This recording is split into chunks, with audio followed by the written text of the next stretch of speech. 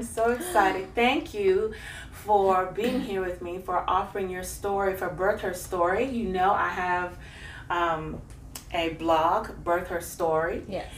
And I have been able to work with you. Well, let me come around here for a second. So, I have had an opportunity to be with my love, my darling, with my friend. Woo. Postpartum for 2 births, right? Postpartum for 2 births. Yeah, I couldn't say I was there for any of them for the reason that you're going to be talking about. Yes. I can talk about that. But I love you so much. Thank you for being willing to share. Yes, I'm honored. Yeah, Thank because you. what you're going to share is going to help so many women who don't know anything, who are nervous, who just really just want to hear from authentic, real women, and not just what they hear on the news and not just what they hear from others, but real women. So are you ready? I'm ready. All right, let's do it. Let's do it. Okay. Please, tell me, first of all, before you had your kids, what were your thoughts about home birth? My thoughts about home birth was that it was old-fashioned. I knew that a lot of my family members, meaning my mother and my aunts and everything, they were birthed at home. So it was something that was really just, it happened, and I thought it was a nice thing, and I had great stories that were told to me, but I didn't think that it was something that that I could do, really. So it was old-fashioned, yeah. So when you say stories, what kind of stories had you heard? The stories kind of go like, everybody brought food, and either the midwife or just grandma was there to help birth the baby.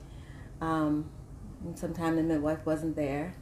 Had some but of those everybody, too. But everybody always brought food. Made a big fuss over mom and baby, and she was never alone. I love that part. That part is special to me, though.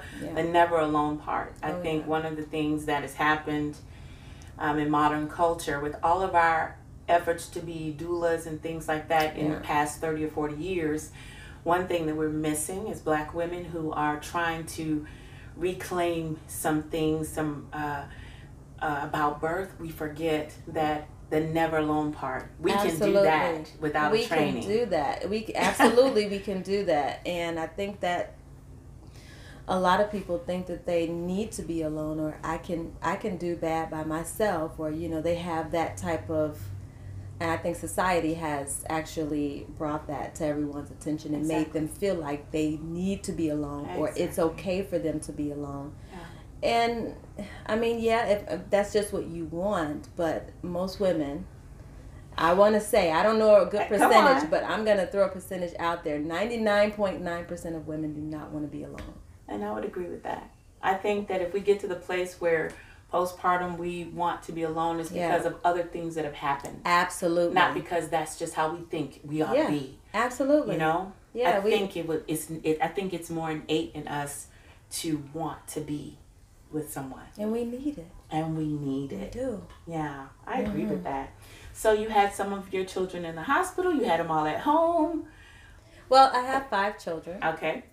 I had the first 2, 3. That's when you have so many kids, you don't have to start. Okay, so wait a minute. The oldest in the hospital, then the next one in the hospital, and then the third one, he was born in the hospital as well. And so then what were those experiences like for you? Well, the first experience was a little bit scary, because actually the first 2 were scary, because the first one I had a beautiful labor. My family was really supportive of the labor. Pregnancy. Beautiful pregnancy, and felt good throughout. Had a lot of support, a lot of people cooking for me even while I was pregnant. Just really supportive. So I had a really healthy time during that time. And when it came to, okay, it's time for the labor, I didn't even know that I was in labor. Wow. And a lot of people kind of get, now that I'm a doula, I can understand how someone doesn't know, because labor is actually a process. Labor is not all heavy breathing all the time. It's not, I'm on the floor. Now, it can get to that point. Exactly. But your body is doing a lot of work. For a long time. For a long time before that happens. So I end up having some spotting one night. Called the nurse's line. Well, honey, if you still have it in the morning, just go ahead and go to the emergency room. Okay, well, I got up that morning, I was still spotting. So mind you, I was maybe about a month early. Okay, it was a month. I wasn't due for another month. But I went in and I'm like, okay, just make sure the baby okay and send me home. Well, to my surprise, I was 6 centimeters dilated. Wow.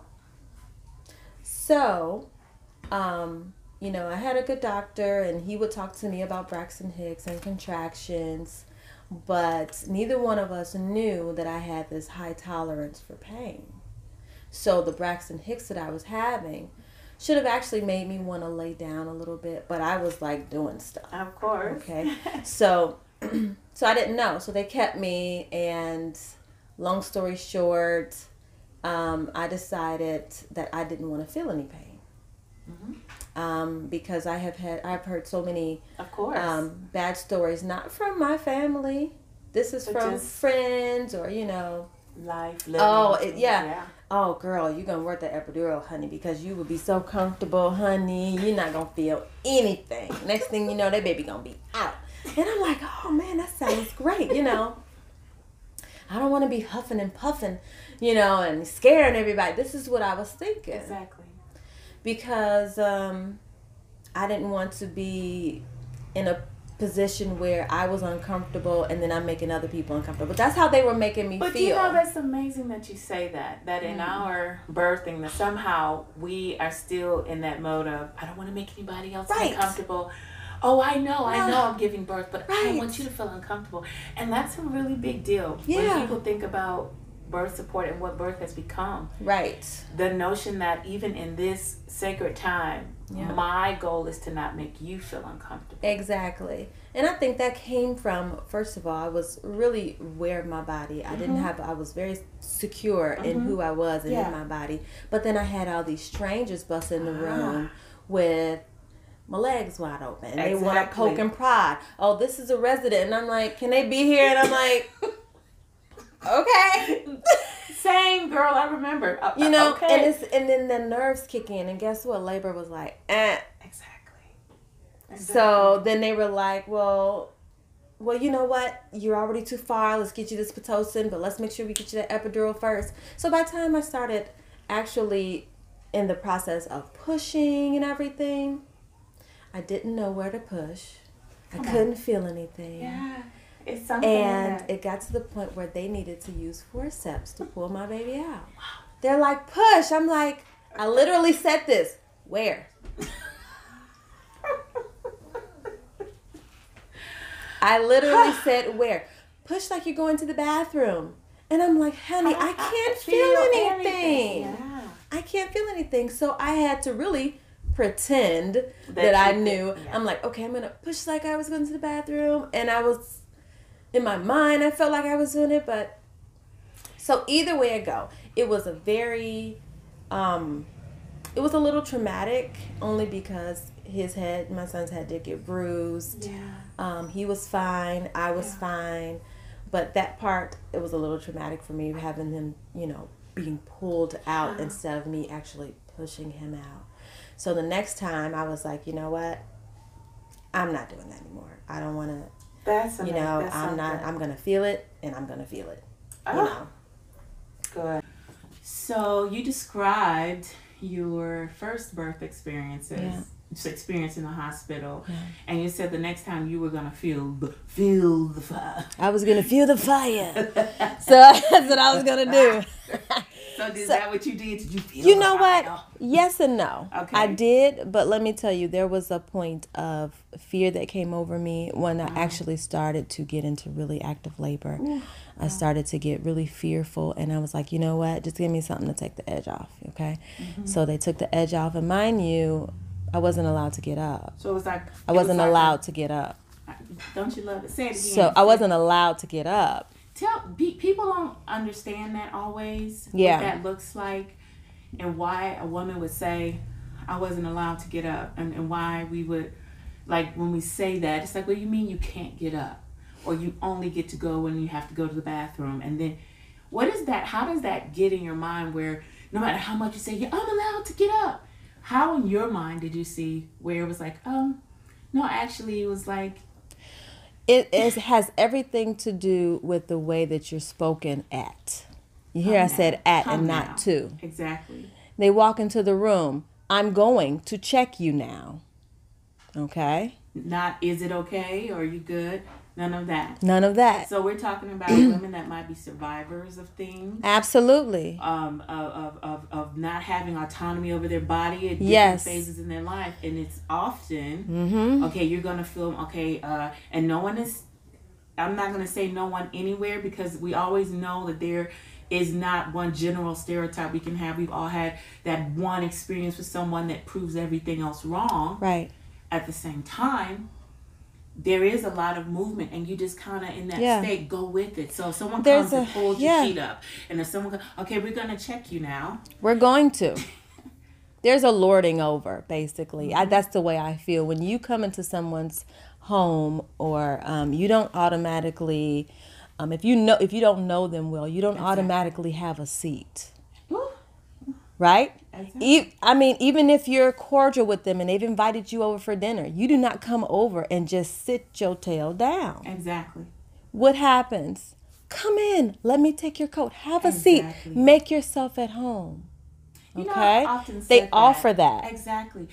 That's that one place where we go, we're totally exposed. Yes. You know, in a way that if I didn't know that person in the street, I would never just let you put your hands in. And in reality, it's kind of like a person from the street, because the people who taking care of you the most in the hospital are the nursing staff. You don't know these people. Not at all. You know the doctor because you've seen them, and for the last couple of weeks, you've seen them every week maybe. Yeah. But the nursing staff, you don't know them. No. But you trust them because they're there. And they're part of, And you trust their expertise. So when they say, I'm going to, or they say the doctor's going to start you on Pitocin now, or, this and that, then you feel obligated to just say absolutely nothing. Yeah. And go with it. Mm-hmm. And like you said, for a person that has had a history of abuse and has some PTSD surrounding that, they may feel even worse in those situations, because even though they don't want to come, the nursing staff, they're not trying to make, they're not trying to be that way. Set up, right. Course. But they come in and say, I'm going to check you now. Exactly. They may hear, you're going to be abused again right now. Exactly. And you better shut up. Yeah. You never. Because sometimes those checks are painful. Oh, I'm sorry. Gosh. I'm sorry. Oh, mama's pushing. I've heard this one. No noise. Just push, no noise. Have you heard that actually? Oh, I've heard it. I've been at a birth. My God. No noise. And I had to whisper, because I'm a whisperer to my clients. I say, you make all the noise you need to make. Exactly. This is your body. This is your voice. How did that play out for you in your second or third, the other births in the hospital? Well, it got to the point with the second one where the edge wore off, and so I was able to feel everything. But because I was restrained, I was stressed. I didn't, my husband was there, and he was trying to bring me, I panicked. He was trying to bring me back to a point of focus, and he did, but nobody else did. Isn't that amazing? So had he not been there to try to bring me back and focus me on, like, you got this, then I don't even know what would have happened in that birth. I don't know. Wow. I don't know. So your hospital births, they were different than the first, but still not what you would necessarily want. Or how did you end up getting to the place where you saw home birth as an old-fashioned thing, and then you did the hospital, you're like, okay, I'm not doing epidural. Wait, how was it without the epidural for you? You said was it as terrible? Just in that, when you talked about the shock you were in, and the right. Was it? You talked about your high pain threshold and stuff like that. Was it that for you without the medication? Of course, it was very, it was birth, so birth is not a cakewalk. Girl, really? It's not a cakewalk, I promise. But I think now that I've had 2, 3 births without the epidural, I know then, if I knew then what I know now, I would have just moved. I would have shifted my body. I felt stuck. I couldn't move. I felt stuck because here I have one lady on each side of me. They're both holding my legs up. They're pushing them forward. And I wanted to move. Yeah. I wanted to, like, the contractions are pulling me forward. The contractions move my body. I don't know about anybody else, but that's what they did. They moved my body into where I needed to be for that birth. And I was trying to move, and I'm holding things, and I'm trying to sit up. You literally felt restricted. I felt restricted, and nothing was holding me down. But they were telling me, no, you got to keep your feet up. So I guess I was being held down. Wow. Okay, so your first home birth, was it planned? You're like, you set up your house. It was, you were ready. You were like... It was none of that. Let me tell you. Please tell us. My first home birth was actually a planned hospital birth. By this time, I knew what a doula was, but before that, I kind of knew, but I knew more what a midwife was, and I knew that, a support person. I'm like, okay, and actually, I had actually been a doula for years, if you want to get technical, about 10 years before I even knew what a doula was. But so I had planned, and I remember contacting you, and I'm like, yeah, I guess I need the support, but but I don't know if I actually need, it was the whole thing, I wanted, but I didn't know, because my husband has always been phenomenal in the birth room. Would you just say that? Oh, my hand is in the camera. That's okay. Would you just say that? And I just want to interject here because I think it's important to say it. I honor everyone's experiences with birth. I honor the ancient ways of birth of women being with women. But I cannot deny that even for me, I didn't have anybody but my husband. And when I say rock star, he was a rock star, and that's one thing I admire about your husband as well. Rock star, phenomenal. And so it's important that we don't make those generalizations. Some people, in an effort, I don't know if you've seen this, in an effort to talk about the importance of a doula, will say, and your husband can't do whatever for you. Your husband can't be that for you. You need an actual doula. And it always gives me pause. I've heard it from several people, from some well-known people, others not. I think that that's an individual process and individual relationships. But I love your husband because, yes, honey. Yes, exactly. He's been phenomenal in every way, and he has no formal training. He has never been to a doula course, and he's squeamish. He won't even watch a birth video. But when it comes down, coming, bringing forth one of his baby, he is there. He is on, and he is on full alert. So I really admire that about him, but and appreciate him being there each and every time, the way he has been, even though it has caused him some. Afterwards, he'd be like, "Whoa, I need a nap." But during that time, I mean, like, isn't that awesome? On it. Awesome. And I think that people dismiss the level of instinct that the father has. And they dismiss them. That's why when I work with couples and they have a spouse or whatever, I have to let them know I'm here. I'm not here to replace you. And those are the exact words I use. I want to be able to empower you both to work together, even if it means me sitting to the side. And if you don't know what to do, you say, "Help me." Help me. Tell me what to do. Oh, well, let me remind you. Remember, we practiced this? That's right. You know, and let them work together, because I want everybody to feel the same experience I had with my husband as they did with their, you know. And that especially they can, if it's their desire, like if that's something that absolutely. they want to do. It's one thing if I'm not for, forcing anybody to do anything of they course. don't want.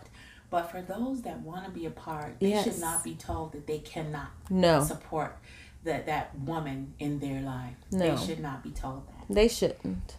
And if they still want you there, and they will still pay for your services. Exactly. So it has nothing to do with losing out on money. Yeah. It has. I think that's kind of what people think that's going to happen. I think so too, and I think we should be mindful of this space. Absolutely. When we are talking about really doing what's best for women. Yeah. Doing what's best for families. Yeah. That we not choose between, financial gain. Right. And family. Exactly. And health. And all of those things. Because at the end of the day, what's best for them is what they say is best for them. Exactly. Not what we say is best for them. I agree wholeheartedly. So, yeah. Okay, so back to you. Back to me.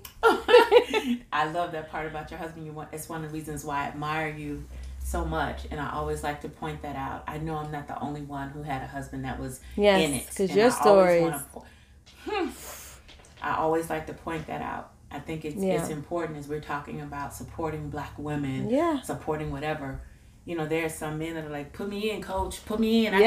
Put me in. What do I do? What do I do? And the women, not that he's forcing himself, but the woman that says, what can my husband do? Mm-hmm. We want to do this. If that's a mutual thing, that should be supported. Yeah, absolutely. And a lot of times that's the only reason they're so standoffish. Exactly. They have no idea what to do. What do I do? Oh no. And guess what? They feel the same intimidation from the staff at the hospitals. Exactly.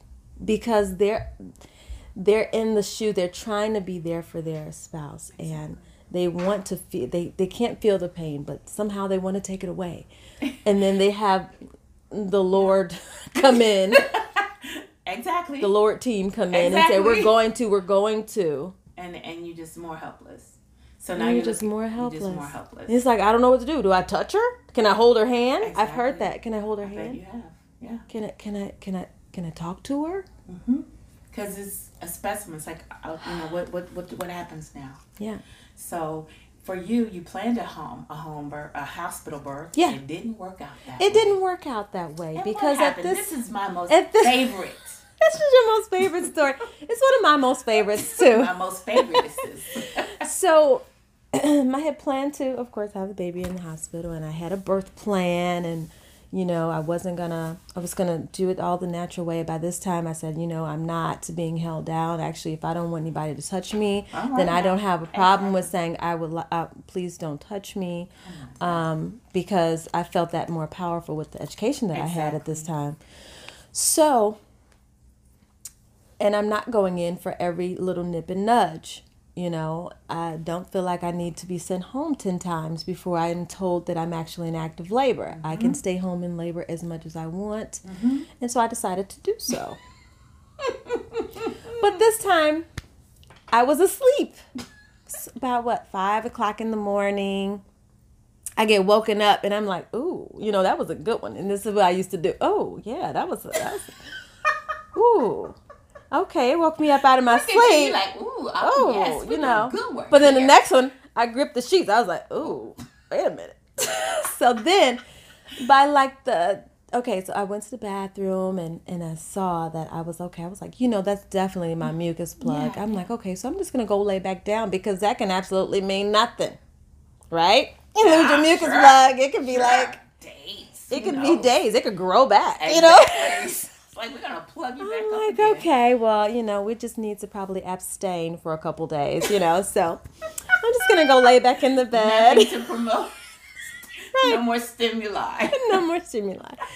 And, I was due, that week.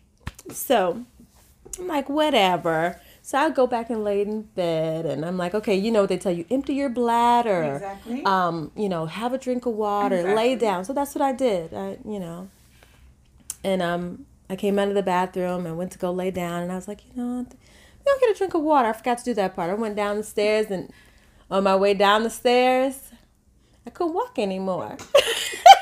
Had some blocks and things. I had some things just tighten me all up. And I was like, ooh, that was a really good one. Okay, all right. So I went ahead and got my water, went back up the stairs. Halfway up, I'm like, ooh. All right, so I laid down. Still, I'm oblivious because I don't want to run to the hospital. Exactly, right. I'm like, this could stop at any time. You had enough experience. It's like, look. Yeah, I'm like, this could stop at any time.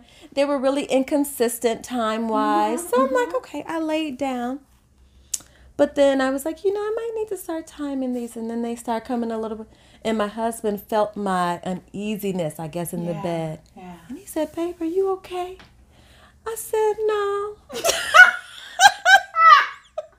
I just love him. I said, no. He said, are you in labor? I was like, I think so. He's like, all right. He got up. He started putting on his clothes. Called his parents. Yeah, Christy in labor, I'm going to need you to come get the other kids, Called my mother and father-in-law. So we get up, and I was like, oh, I'm going to go take a shower real quick.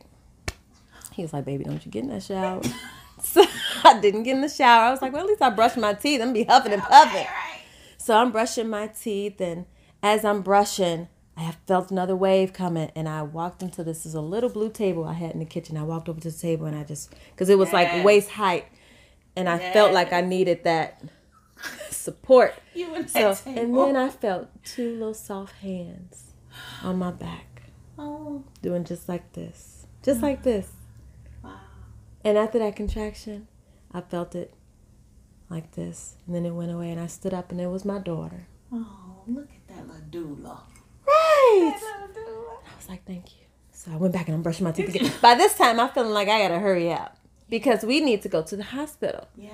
So I'm brushing my teeth. Here, come another. I'm back to the table. Here she come again. Ooh. Got done with that. How old was she then? Because that was for Justin. So how old was she then? That was 4 years ago. So she was 11, 12, 13, 12. No, she's... How old is she now? She's 14. So she was... That's right. She's not the one. She was like 10, 11-ish. Yeah. So, more like 10, really. More like 10. More like 10, depending on the... I'm thinking about the time of the year. Yep. And my husband, he had went out, and it was pouring down raining. We live on this corner lot. Yeah. And I mean, neighbors can see us from any angle. And he goes out to turn the car on, and he takes the bags to the car.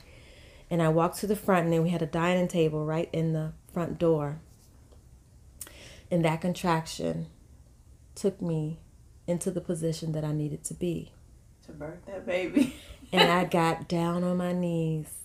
That was the only way. And I was like, oh, that's how it took me. Oh. And I'm down there, and my husband walks back in the house, and he says, you okay? And I said, can you drive? By this time, I knew that transition was pending because my words weren't coming out right. What I meant to say was, do you think we'll make it to the hospital? But the only thing I could say was, can you drive? And he looks at me and he's like, you okay? Come on, get up. So I'm running down the front porch. I mean, this is real. In between the contractions, you can relax, but at this point, you have the capacity to be absolutely normal. Yeah. So I run down the front porch stairs. I swung the side van door open because I'm like, there's no way I'm sitting on my tail in the front seat. Yeah. So I flipped back and put it, recline the chair seat all the way back. And I was kind of like cradling on the back seat, leaning over, and I'm just rocking. And then all of a sudden, the next wave came. That last push. The last contraction in the car. Right? Woo. So it comes over me. And I was like, oh my gosh, I have to push. Wow. So after that contraction, I turned around to my husband. Mind you, we're still in the driveway. I turned around to my husband and I said, baby, he's not going to wait. He said, what you mean? And I said, baby, he's coming now. Wow. And he said, okay. So it was okay. We still were waiting for my in-laws to get there. They lived like 25 minutes away. You can imagine how fast this was going. He had already called them and everything. And so he said, okay. So he called 911 right in the driveway from the front seat. Mm-hmm. And he's just as calm. You know, this is what he does. He's got one hand in the back, rubbing my back, giving me some counter pressure, rubbing and pressing. And he says, yes, sir. You know, my wife's in labor. This is our address. We're right here in the van in our driveway. Okay, get off the phone. And he comes around. I don't even remember when, but he came around to the side of the van because that next contraction the fetal ejection reflex is real, and there was nothing that I could do. Yeah. And he began to come, and I was like, I might as well just help. Right? That's because the urge is there. So I just started to breathe and just push and breathe and slightly push. And next thing you know, my husband said, baby, I got him. I was like, no, it's okay. I got him. He was like, no, I got him. So we're trying to figure out like who's going to, he was like, you're not going to be able to get him. I'm thinking like, yeah, I will, but it's okay. He was in the angle I was, he was like, I got him. Don't worry about it. I'm not going to let you feel it. And the baby's, he's like, he's crowning. He learned that word. Okay, go ahead. He's crowning, baby. He's crowning. I was like, don't let him fall. Being a mother. Don't let him fall. Don't let the baby fall. I got him. I'm not going to let him fall. So he's got his shirt. And then literally, I'm so glad my husband was a football player because this little boy came out and my husband was like, when we saw the episode. You ever saw the Martin episode with Gina and that baby flew out? I got him. That's really seriously. Oh. And he grabbed him, and by this time, I'm looking out of the window. And the officer the ambulance hadn't shown up yet. This is a police officer. Mm-hmm. He runs to the car. This is in between this too. He runs to the car. He was like, oh, hey, can I help you? You know, what's going on? You know what? And he comes over. He goes, oh, boy. And so he runs back to his car and brought out some Chuck's pads. I like to say puppy pads because you know he didn't have those in his car for a birth. Exactly. Okay? So he brought some Chuck's pads out, puppy pads. And when he came back over, the baby was out. Wow. And, you know, he was sitting there and he was, oh, you know, all the baby's cord is wrapped around his neck. And I'm like, he's fine. I need to suction him. He's on his, you guys aren't here yet. I need an aspirator. And I'm like,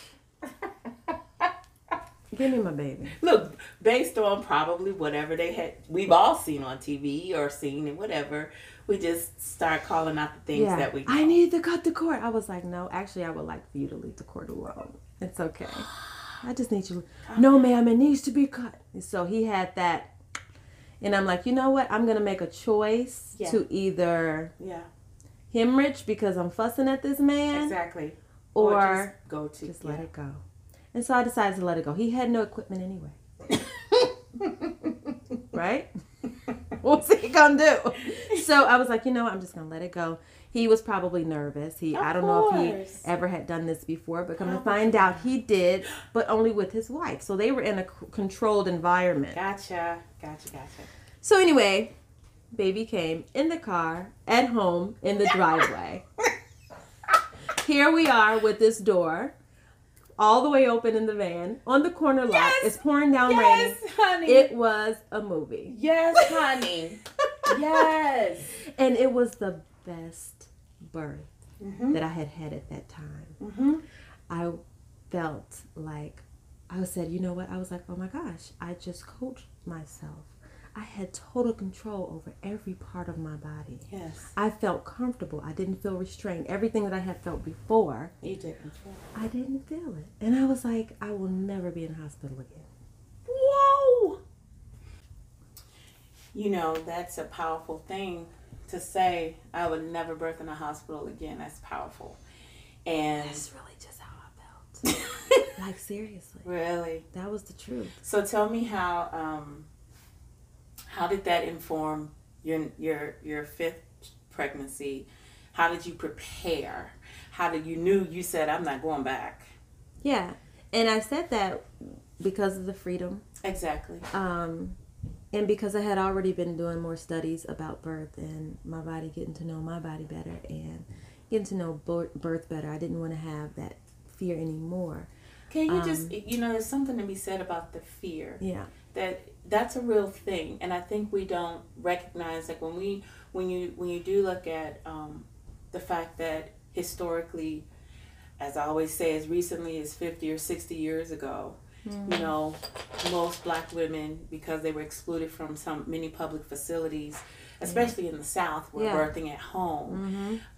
But to have the mortality and the morbidity rates that are going on now in the hospital, in this place where technology and all these things are supposed to be most modern, that really is a thing, That's it really thing. is. And that wasn't my fear, surprisingly. I didn't have... What was your fear?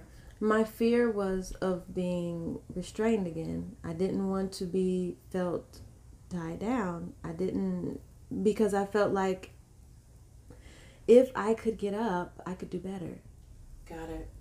I could do so much better. And when I started reading even books and things, and just books written by midwives, and they're telling their stories about these women. And I remember reading one book, and the lady was like, she was in a room with this woman, and she's like, would you just leave me alone? Just let me do what I need to do. Wow.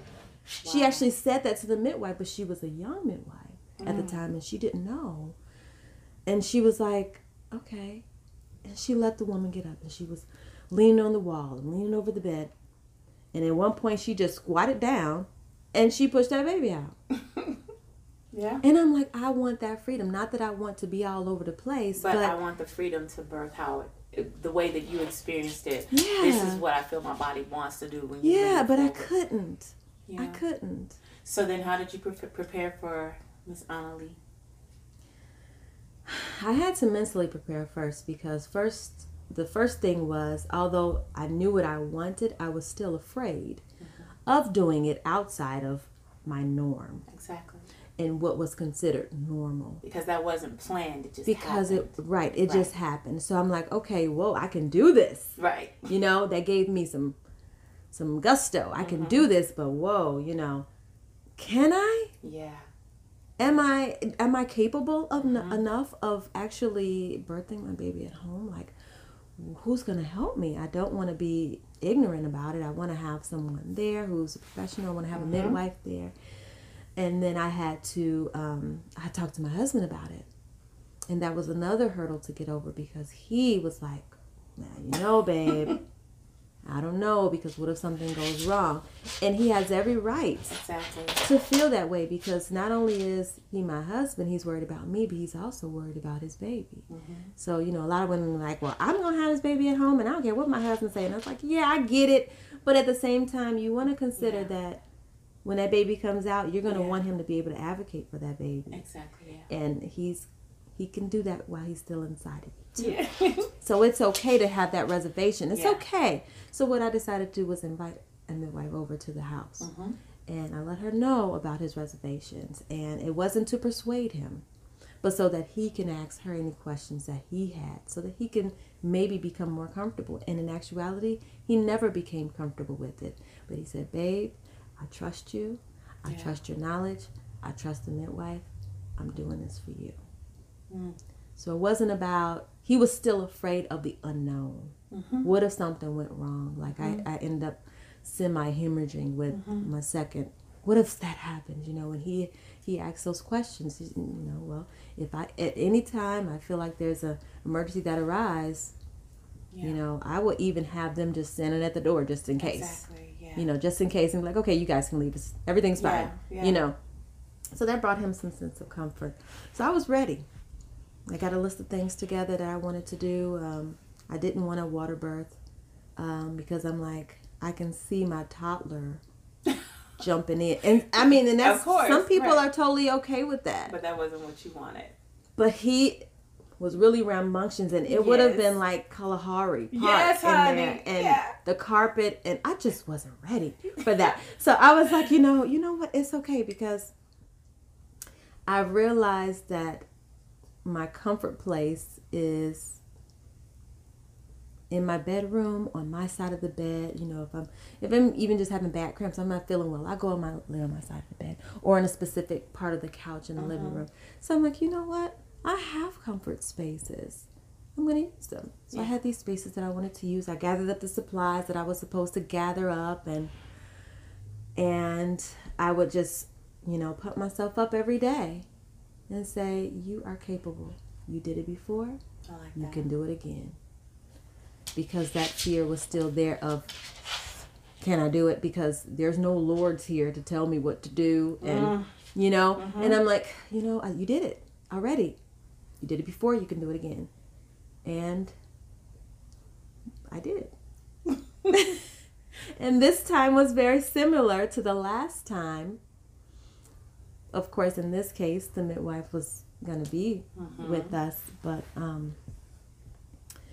she didn't make it. She didn't make it. And my husband, the rock star that he is, was able to catch number 5.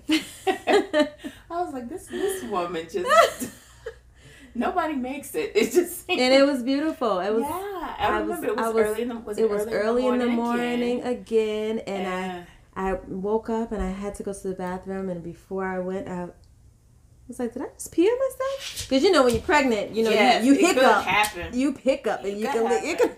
So I'm like, oh, okay, well, I'll just go, and I empty my bladder, and then I was on my way back, and it's like, let me just put a liner on, And I'm like, oh, this liner is awfully wet. What's going on, Because this is the first time that I actually ever felt my water breaking. Even with the birth in the van, everything water baby at the same time. Yeah, see, I don't even know what it's like to feel that. So this was my first. I've never experienced and with the previous ones, I was in the hospital and they broke it. Yeah. So this was like, okay, well, must be some strange pregnancy discharge that I've never. So the contractions started and everything, and I was like, yeah, I think I'm in labor, So we start preparing the bed, and it was so nice. I'm like, wow, this is real. We're doing it at home, and we're preparing the bed. And it got to a point where I said, I want to go in the shower. I could do that. Yes. That's amazing. Exactly. I want to go in the shower, and I can go in the hospital. No, you're fall risk. Yeah. Nope. Yeah. Can't go in the shower. Well, at least the hospitals that I was in. Oh, the same. Yeah. Unless it was intended for that. And exactly. Specific. Yes. Yeah. So I got in the shower, and the water was beating my back, and my husband was timing contractions, and he was just there, and he's like, how you doing? Oh, yeah, okay. Just take your time with him. Just let it roll through, just let it roll, I'm like, yes. And so then I started seeing the waves. He painted the picture, so I started seeing waves, and they're coming in and they're going out. Like literally visualizing them in my mind. I was like, this is so good. And I was like, I get out, and I'm on my way back to the bedroom, and I see our oldest son, and he's in the kitchen, and he looks, and he goes, okay. My husband walks out like, Mom's in labor. He's like, okay. So he goes back in his room, and this is his first time in the house. This is planned. Yeah. And by this time, I'm doing that. I'm in the bedroom, and it's a really small house. And he said that when he heard me, well, I'll get to that part. Yeah. But so he's doing that. So we called the midwife, and she's on her way, but she lives like 45 minutes away. So it gets to the point where I'm like, my husband's like, well, she's like, okay, well, just call me. Just let her do what she's got to do. Just be there for her. But if she feels like she starts getting pushy, just call me back. So the next phone call, which was 5 minutes later, she's getting pushy. Because I was like, babe, I got to push. So that was that. And, he got the baby, and the midwife was on the phone, and she's like, that's it. Just make all the noise you want. Just breathe out. Just roar out. You're roaring, girl. Go. And I'm like, yes. I'm just like, wow. Roared him out. And then baby comes out, and she's like, blow in his face, Dad. Blow in her face. Blow in her face. So he blows. She was like, you give her a good blow. She starts crying. Right? And so I was like, I'm thinking, do we need to aspirate or anything? No, we don't need to aspirate. A blow in the face is fine. He blew in her face and she started crying. Midwife says, that's exactly what I want to hear. Keep mom and baby warm. I'll be there soon. That was it. Keep her warm. Warm. So, see that warmness thing comes? Keep her warm. And I understood why. Because right before, as I'm pushing, I got super hot. And I said, turn on the fan. And I remember this now. And she said, no, don't turn on the fan. Whoa. On the phone, she said, no, don't turn on the fan. Baby was crying already. She said, no fan. I'm like, oh my gosh, I'm dying in here. I'm hot. But, I'm like, okay. She knows this baby's about to come. We don't need that draftiness, you know. Baby came out. I'm laying there. She's like, keep it dark in there. It's okay. Cut the lights out. Keep mom and baby warm. Put her on me. Put the blanket on. Just laying there in the dark, cuddling, wet. Just everything. Just everything. I started nursing her. See? 15 minutes later, the midwife comes in. And she's like, oh, let me see. You and baby are doing okay? Okay, good. You guys look wonderful. And leaves out. And I'm like, she's not going to check me. Right? Then she came in a couple minutes later. What she did was she went out to ask my husband certain questions. And she came back in. Do you mind if I take a look and make sure how just check your bleeding? You're asking me? Okay. Sure. Okay. So I was like, sure. So should I stop? No, keep nursing her. Do what you're doing. Keep her on there as long as she'll stay. Okay, so I'm nursing her and she's checking me. Gentle. Very gentle. I can barely feel her touching me. Everything looks great. You have a little natural tear, but that's perfect. It'll be fine. Your bleeding looks great. We're going to get you up in about 10 minutes so I can help you get to the bathroom just so you can empty that bladder. Okay? Is that okay? Yes. All right. I'm going to go make you some tea. And my husband's like, I'm going to start breakfast. Wow. So I'm smelling things. And she also changed the bed. So she got me on the dry side and wrapped up everything and took the plastic out and put clean chucks up under me. And so nice. And then the baby's still attached to the cord, mind you. She came in and she said, do you feel a need to push or anything? No? Okay. Maybe an hour later she came in. How about now? You feel any extra contractions? Yeah. She was like, it's okay if I take a look. I want to try to see if the placenta's trying to come. Oh, yeah, it's trying to come. Go ahead and give a little push. All right, there it is. All right, we're just going to put it in the bowl. Let me go check on this. Are you okay? You need anything? No. Are you warm? Okay. No clanking and light splashing yet for you? Actually, the only light she turned on in my house, in the room, was the closet light, and that's only so she could see. It was dark. And then after that, it was about maybe 2 hours later, she came in, and my husband was like, can the kids come in? I'm like, yeah, the kids can come in. And they're all around and sitting on the bed and googly eyes at the baby. And then cord looks empty. She says, okay, let's get this cord cut. Who's up for it? And my oldest said, me. And I'm like, what is going? Is this a magical moment or what? So we have pictures of him cutting the cord, my oldest. It's like the Alpha and Omega, right? Yes, He's cutting the cord. And that was just so beautiful. And then she starts giving my children a lesson on the placenta. She's opening the sac. And this is where the baby was. And these are the 3 sources of where this comes from and where this goes in and out. And I'm sitting there and they're like, wow, this is so cool. Yeah, it was just... That's awesome. Absolutely amazing. That's awesome. Absolutely amazing. Oh, I love it. I just love your stories. I've heard them before, of course, but... Yes. Tell me, what was you've already shared what the most exciting parts were. Mm-hmm. What was the most challenging part? Would it be just the unknown? Or was there some aspect of home birth that just was challenging for you? A challenging part of home birth. I can't say that I can put my finger on one. So for you had the hospital, you had the van. You had the van. Free birthing everywhere, yes, it seems. Free birthing, yeah, accidentally. Yeah. Yeah. But you just had all these experiences, and you don't look and say, oh, this is what I didn't like. I'm really trying to fish. You don't have to if it doesn't come to mind. I bet you if I ask you, what's the worst part about hospital? Right. I really don't have, I can't say, even in the car. I mean, some people say, oh my gosh, you had your baby in the car? In the car. And when I say, it was the best thing at that time before the last. Yeah. Oh man, it was the most beautiful thing. They're like, yeah. Weird. Oh my God. But they didn't understand. Yes. What was the fear that I had of being in the hospital setting and being held back and being restrained and being lorded over. They didn't understand and that. And it does matter what the source of the fear is. Yeah. Because different people have different sources of Absolutely. fear. Things that provoke the fear. For some, it will be, oh my God, something horrible will happen.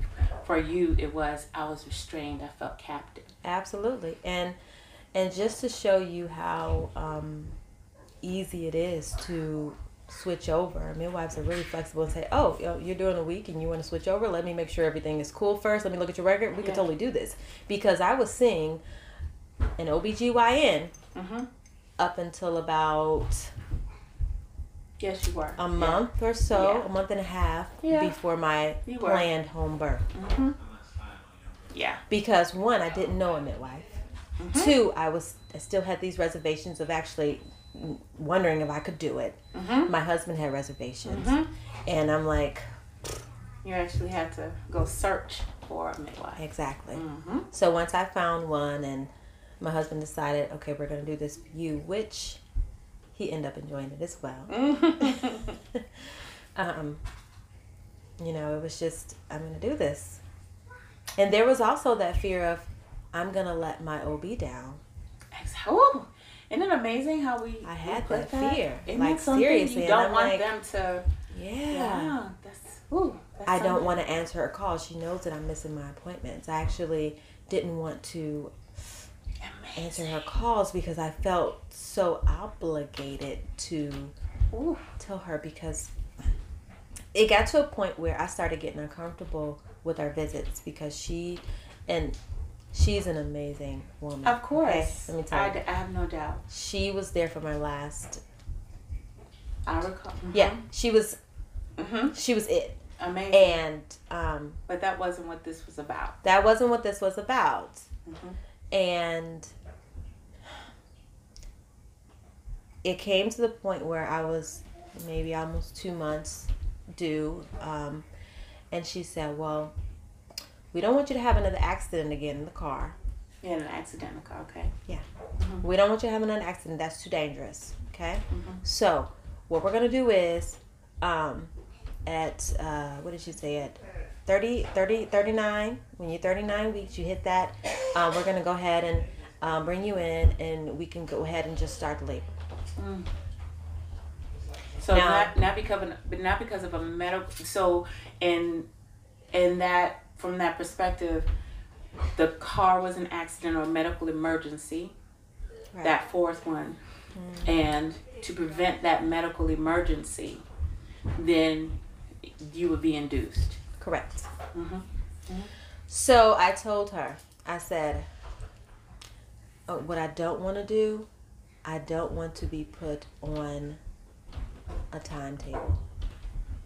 You're going to bring me in here and you're going to try to induce me. And she was like, well, okay, well, how about we just, put the pill in there, just soften you up. Well, last time you checked me, you said I'm soft as butter. So that's not going to work. I'm already nice and soft. It's just not open yet, She was like, well, we don't want this to happen again. Well, it could turn into a dangerous situation if you just spontaneously go into labor and a home and you can't. How far are you away from the hospital again? about 20 minutes seat, and your husband works, you know, your kids can't drive you. You're at the home. She used the whole picture. You're at home with the kids by yourself. What are you going to do? I was like, I'm not going to be induced. And she was like, well, look, okay, fine. You're not going to be induced. And I was like, whoa. And I was actually scared to say that. But I said it. But you said it. I'm not going to be induced. She was like, okay, well. And I'm like, oh, dang, is that easy? You're not going to be induced, then you make sure. I don't care if you start peeing and it feels like you're having a contraction through your pee. This was just, she was just being silly. Like, you feel the lightest twinge, you get in here right away. She was like, and I was like, but what if it's too soon? She was like, I don't care. I'll baby you for a week. And I believe she would have. I believe it too. I believe she would have. I'll take care of you for a week. I'll bring you meals. I'll even cook for you at home. But you're going to stand here for a week. So I was like, okay. But at the same time, I was uncomfortable with that because I knew that I still had to see her a few more times. I was seeing her every week at this time because she had classified me as high risk because I had gone into labor spontaneously in the van. I'm sorry? I've never heard that part. Yeah. You were classified as high risk because of why? Because of the spontaneous birth that I had. You had high blood pressure. You had diabetes, gestational diabetes.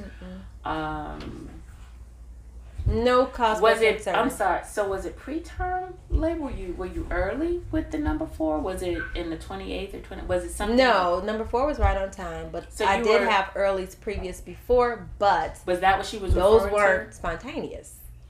She was referring to that accident in the car. Yes. Gotcha. Because those before I was induced, pretty much, you know. So, that really just, and although I admire her work, I admire her as a Black OB. I admire the work. I admire her bedside manners are absolutely phenomenal. Yeah. She does more work than the nurses. You hear me? Yeah. I've never had a doctor clean my behind. Yeah. But she did. Yeah. You know, I've never had a doctor rub my hair, an OB, but she did. Yeah.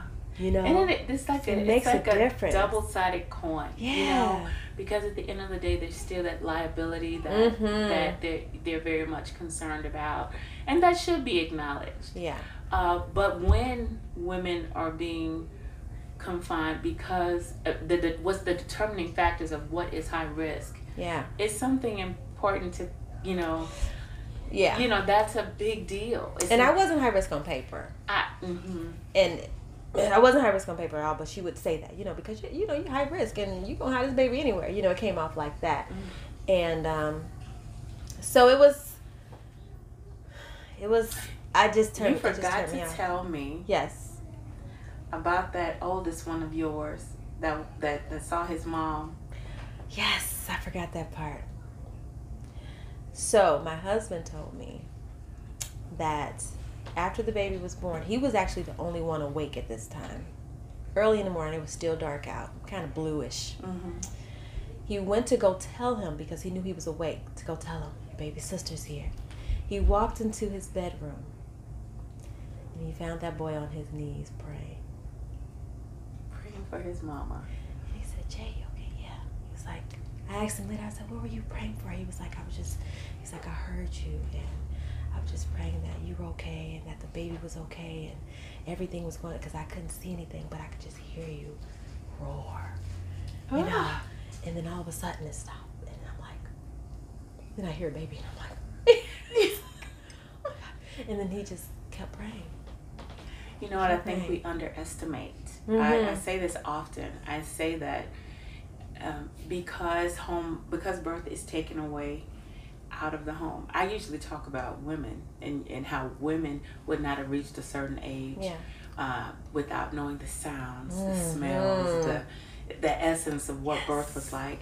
But even my father, who's like the oldest of his siblings, he has memories of birth, of certain things. And we can't underestimate the power of, I've heard that sound before. Oh, I heard my mother roar. Yes. I heard, because that in itself takes some of that unknown away. Yes. It takes some of that mystery away. It makes it a norm. It makes it like, oh, that's what birth sounds like. And I often mention, we're in a society where the only type of powerful sounds that are heard from women are often sexualized or something else. Yep. But to understand this full context of this sound, in his mind, that's the sound of birth. That's the sound of birth. And I heard that sound coming out of me. It was a sound that I did it in the van too, but when I was doing it, I was breathing correctly. And it was almost like contractions push down, but somehow they push up too. Somehow they push up too, because this is going down and I'm trying to breathe. And it's hard to have a normal rate of breath during contractions, but you know that you have to. Holding your breath, you don't want to do that. No. But the only way that I could was to roar. And I didn't want to push hard. So the only way to have that control and breathe at the same time, I needed to be a lioness at this point. Lioness came through. Yeah, came through. And it helped. Yeah. It helped. And my love, would you tell them who you are? Because you're not just woman here that's roaring and birthing babies out of your body, but you're also one who assists people who are desiring to birth. Yes. Those who desire to be supporters of those who are birthing. Tell us who you are, Doula Mom. I am Doula Mom. And I am a certified birth and postpartum doula, and I love helping women. I love serving women, and it's just something that's just innate. I like serving people, so just serving women on the birth aspect and just being a part of God's divine, just design. You're literally a helper of God. It's exactly, and it's just something that I feel honored every time. Every time I'm at a birth, I feel honored. It overwhelms me every time. It's not my baby, but I cry. I'm just sensitive like that. But I'm also a doula coach, business-wise, so I can help other doulas to establish their businesses and to teach them different ways that they can become successful at being a doula. And recently, I wrote a book. Tell me about it. Tell us. It's the Doula Business Journal, and it is a guided journal. It's kind of like, think bullet journal meets regular journal. It encourages the doula to be creative because birth workers are naturally creative. We are natural creatives. We can go in the birth room and make something out of nothing. We can take a sheet and make a rebozo. Amen. So, right? Exactly. So we are naturally creatives, but not everyone has that business side of them. And they really don't know. A lot of new doulas come into and they're like, okay, I got my certification. And they leave from their 3-day hiatus. And they come back and they're like, oh, what am I supposed to do? Nobody knows who I am. And they get those business courses, but still, there's some type of fear there. And they're afraid to step out. Where this journal is there to help set goals and keep goals and to move forward in the business in a way and at a pace that the doula feels comfortable in doing so. And it encourages the creativity. It has customizable calendars in here. Nice. Oh my goodness. Do I see color? Look at this. Do I see So these color? are just a couple of pages that I've designed. Oh, that's beautiful. And so it really guides the doula at first about what they should do and how they should go about making their goals. And look at that. I like to doula. So how nice. It encourages the doula not to be creative, but also to stay accountable for reaching goals. A lot of times they think their goal needs to be big, like, oh, I need to get these, they tell them you need 3 births. That can also be a part of the journal, but how? How do I go about getting these 3 births? How do I let people know that I'm available? Exactly. You don't want to just go around in the grocery store, oh, pregnant woman. Hey girl, I'm a doula. You need one? Need one? I'm your girl. So there's different ways to go about that, and the Doula Business Journal can help guide and let them set their own pace and set their own goals and help them reach their business goals in an accountability creative fashion. And you also are doing something else that everybody that would want to could take advantage of, regardless of where their location is. Absolutely. Everybody can take advantage of this. I've created something called the virtual doula. Mm-hmm. Okay. And a lot of people are kind of weary about that, but I have a lot of people that are really interested because they've actually been doing it already. And what's a virtual doula? So, providing educational or moral support via the virtual world, text message, email, video chat. And I'm sure that even you can attest to getting messages. Absolutely. What does this mean? And we're always saying that our time is valuable, and it is. Mm-hmm. But we have to really practice that. And if that's the thing, if you're constantly getting messages, you're already doing virtual doula work. That you could scream it from the mountaintops because with social media, that is definitely a thing. And what happens is, anyone who's in the birth culture can look in their messages and find someone that's asking a question. Mm-hmm. You're putting in the time. Absolutely. You're putting in the, asking questions. Sometimes I'll ask the questions on my page just because, you know what? I'll post the question on the page. Not because I don't know it. Right. But because it is work. Absolutely. It's work. That's work. Let me get some other people in here to answer these questions. Those that would want to share. Absolutely. Because that is virtual work. That's that virtual doula work. And I love that you are actually taking the time to look and say, okay, let's make this a thing so that we can actually really value our time. Absolutely. And let people know I'm available for this. Right. And it's not just for the people who are sending those random messages. Exactly. Some people like myself who didn't need a physical doula at my birth because I had my rock star of a husband. Yeah. It was, I still felt like that womanness. And, that somebody to reach out to when I wanted to. And that takes time. That takes time. It literally does. But years. I've decided that it's not only for that either. Yeah. It goes beyond that because there are a lot of spouses that are apart from each other for long periods of time because of work or because of military. And they're not connected during that time of birth and pregnancy. Yeah.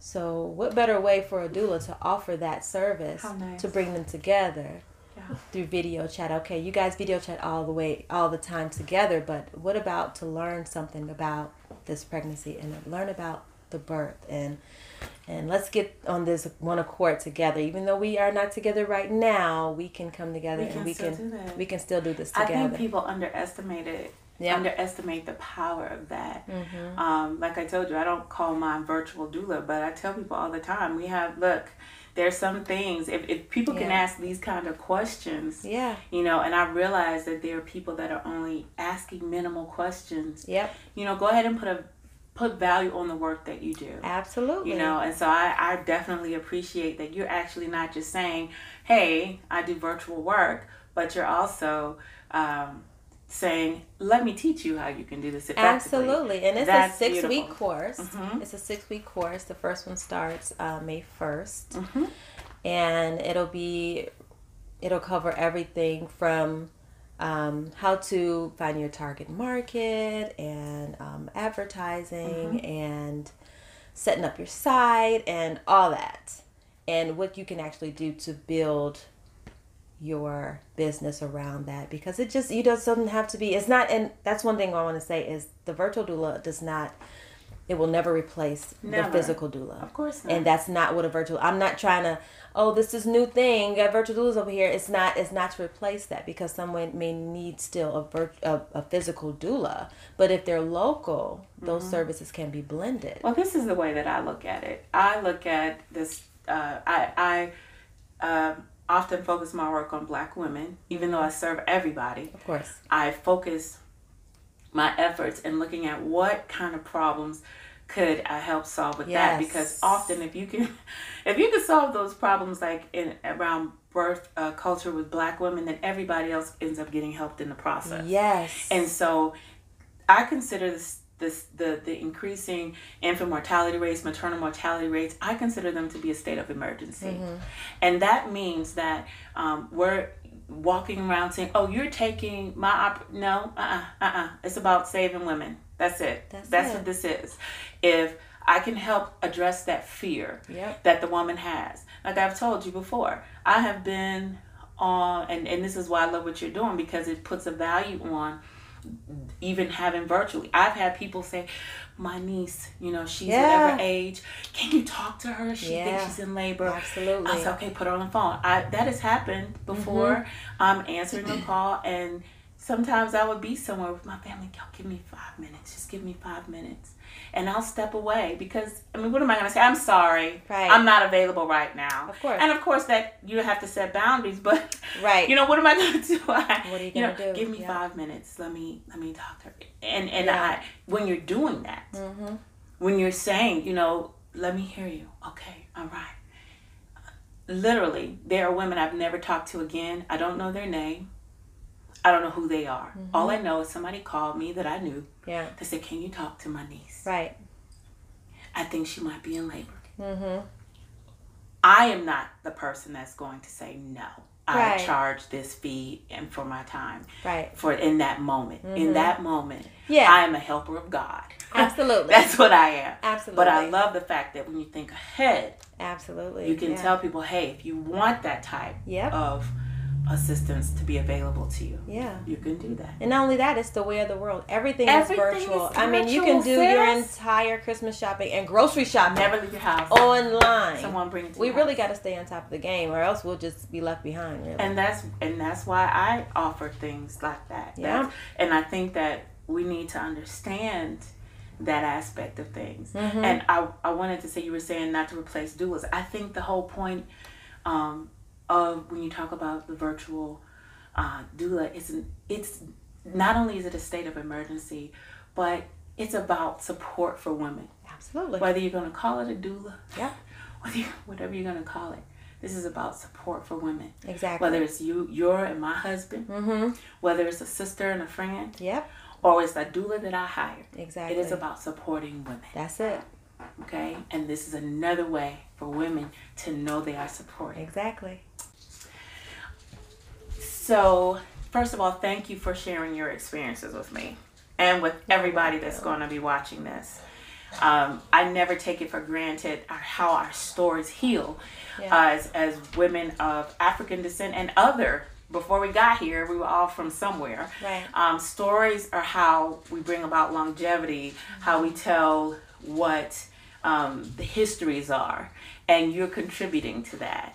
You're contributing to the history of how women birth, and it doesn't just happen in the hospital. Your free births and all of those things, they are contributing to someone watching and listening to themselves. What is my fear? My fear might not be this, but it's that. And they're listening to you, and they're going to feel, I need to listen to me too.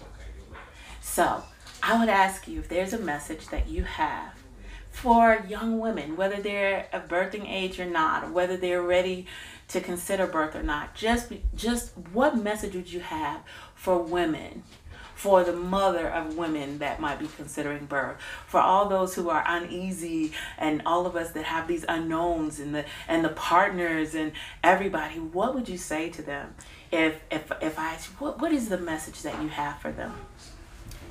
Be okay with what you don't know, but find out. Be comfortable with your body. Know that you were designed to birth babies. And you can do it. You can do it. And you can do it safely. You can do it with power. You can do it loud. You can do it softly. You can do it in the pool. You can do it at home. You can do it in the hospital. You can do it by cesarean. But you can do it. And I appreciate you, my sister. Appreciate you. Thank you for sharing. Thank you so much for being willing to share your time, your home. Your family has been so patient. Yes, they have. They are like, oh my God, I heard the whispers. He's still down. thank you. That's him. My husband's in the background. He won't come on the camera, but still, just thank you. You're welcome. Thank you so much for everything. Thank you for having me. Of course. I love your story, and thank you for sharing it with the world. Mwah.